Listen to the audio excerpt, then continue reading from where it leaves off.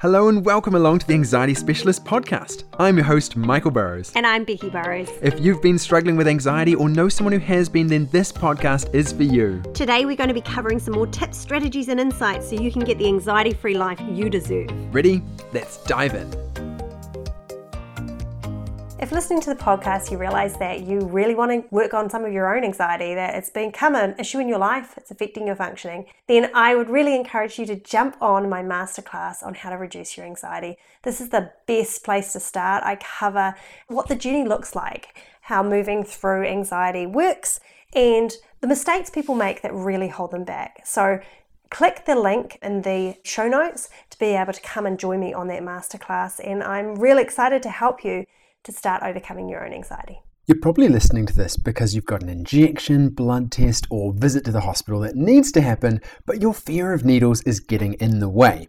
Well, I'm going to cover the two most common causes of needle phobia, and I'll outline what the treatment looks like to be able to get to a place where you can get whatever injections or IVs or blood tests you need.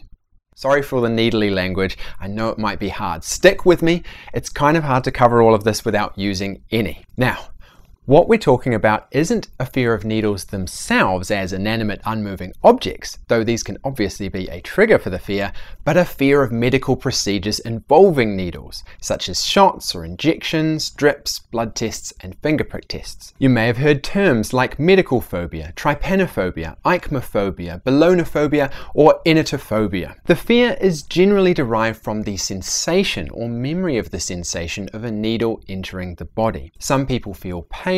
Others experience different sensations, from a sense that the needle feels strange or disturbing to feeling like they are doomed. It's a very common fear, with some estimating it as high as 23% of people having this fear. So what causes the fear of needles? Most people with a fear of needles have had this for a long time. If yours is newly acquired, it may be from a traumatic event or from a concern that the particular needle event that you're facing, like an injection of some type, contains something harmful to you. That could activate a new needle fear. As for long-term sufferers of needle phobia, they are sometimes not able to trace what caused this phobia for themselves, though it generally goes back to early childhood. It can be a learned fear, with a parent or family member who is afraid of needles modeling this fear, or witnessing other people exhibiting fear while in the waiting room for their own injection or blood test. From an evolutionary psychology perspective, it's pretty normal to try to avoid being stabbed by sharp metal implements. The other way that people can end up with a fear of needles is from an early negative event or events.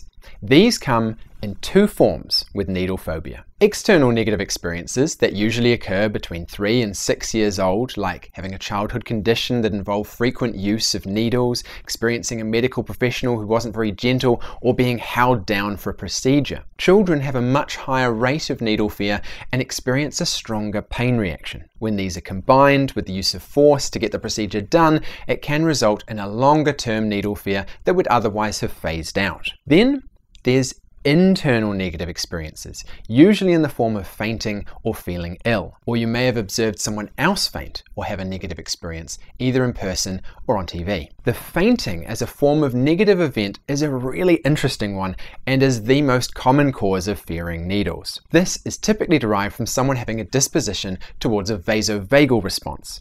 This causes a sharp rise in blood pressure, followed by a sudden dilation of the blood vessels, causing blood pressure to drop. When blood is drawn, they experience a sharp, short pain or a very stressful experience. So you can see how it's triggered by procedures with needles. They often experience lightheadedness, ringing or buzzing in the ears, visual disturbances such as shimmering vision or tunnel vision, along with sudden sweating and nausea. Fainting and sometimes convulsing can occur if they're upright, either over minutes, graying out, or very rapidly. This is followed by feeling terrible for a few hours with extreme fatigue, nausea, dizziness, and loss of appetite. This creates a naturally occurring negative experience that gets associated with needles and is one of the most common causes of needle phobia. It may affect 5% or more of the populace, including myself. It's useful to differentiate whether your needle fear is affected by this vasovagal response. I mean, you'll know if it is, as this will be useful to know when you're working on the anxiety. The other main cause of needle fear,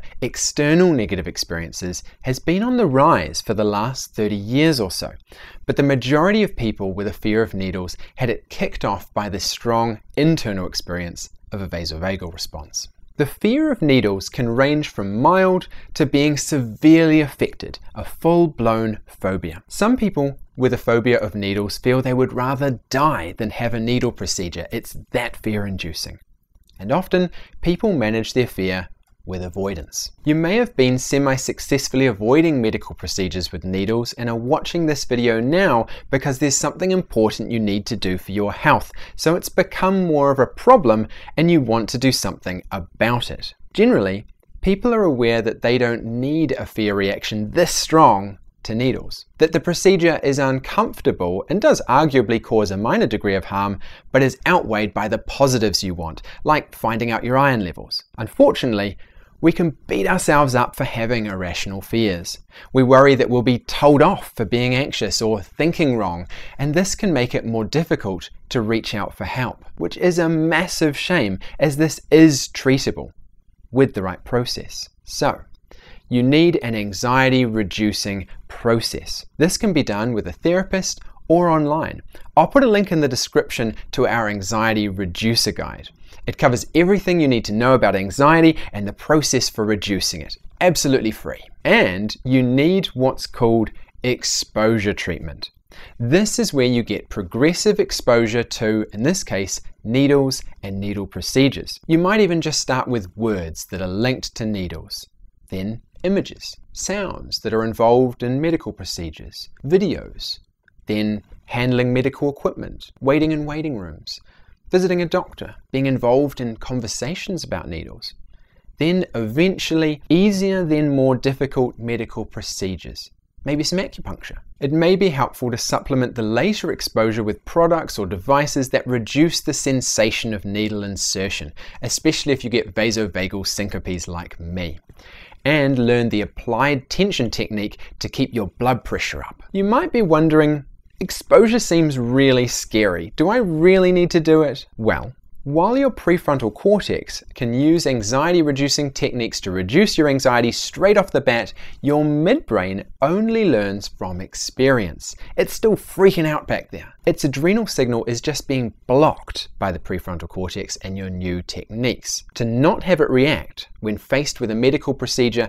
you'll need it to have experiences of these and being safe. Provide your midbrain with that, and provided there are no safety behaviors, you'll get the much desired freedom to engage in whatever procedures you need. Now, if you're keen to get started on that exposure, I can start you off with the first steps right here on the podcast. For further virtual exposure steps that are more visual in nature, just head on over to our YouTube channel to watch the whole playlist there. There are videos covering each stage of exposure treatment for needle phobia, so you can get underway with getting your anxiety down. Thank you for listening to the Anxiety Specialist podcast. That's it for this week's episode. If you found this episode helpful, make sure to click the follow button and please do share this with your family and friends. And don't forget to follow us on Facebook or Instagram. That's @Anxiety Specialists. And if you're interested to learn how you can live an anxiety-free life, you can get our epic Anxiety Reducer Guide absolutely free, so you can get started right away on getting your anxiety back down. Just grab the link in the show notes. Feel free to message us and let us know what you'd like to learn next. I am your host, Michael Burrows. And I'm Becky Burrows. And we're going to be back next week with more tips, strategies, and insights so you can get the anxiety-free life you deserve.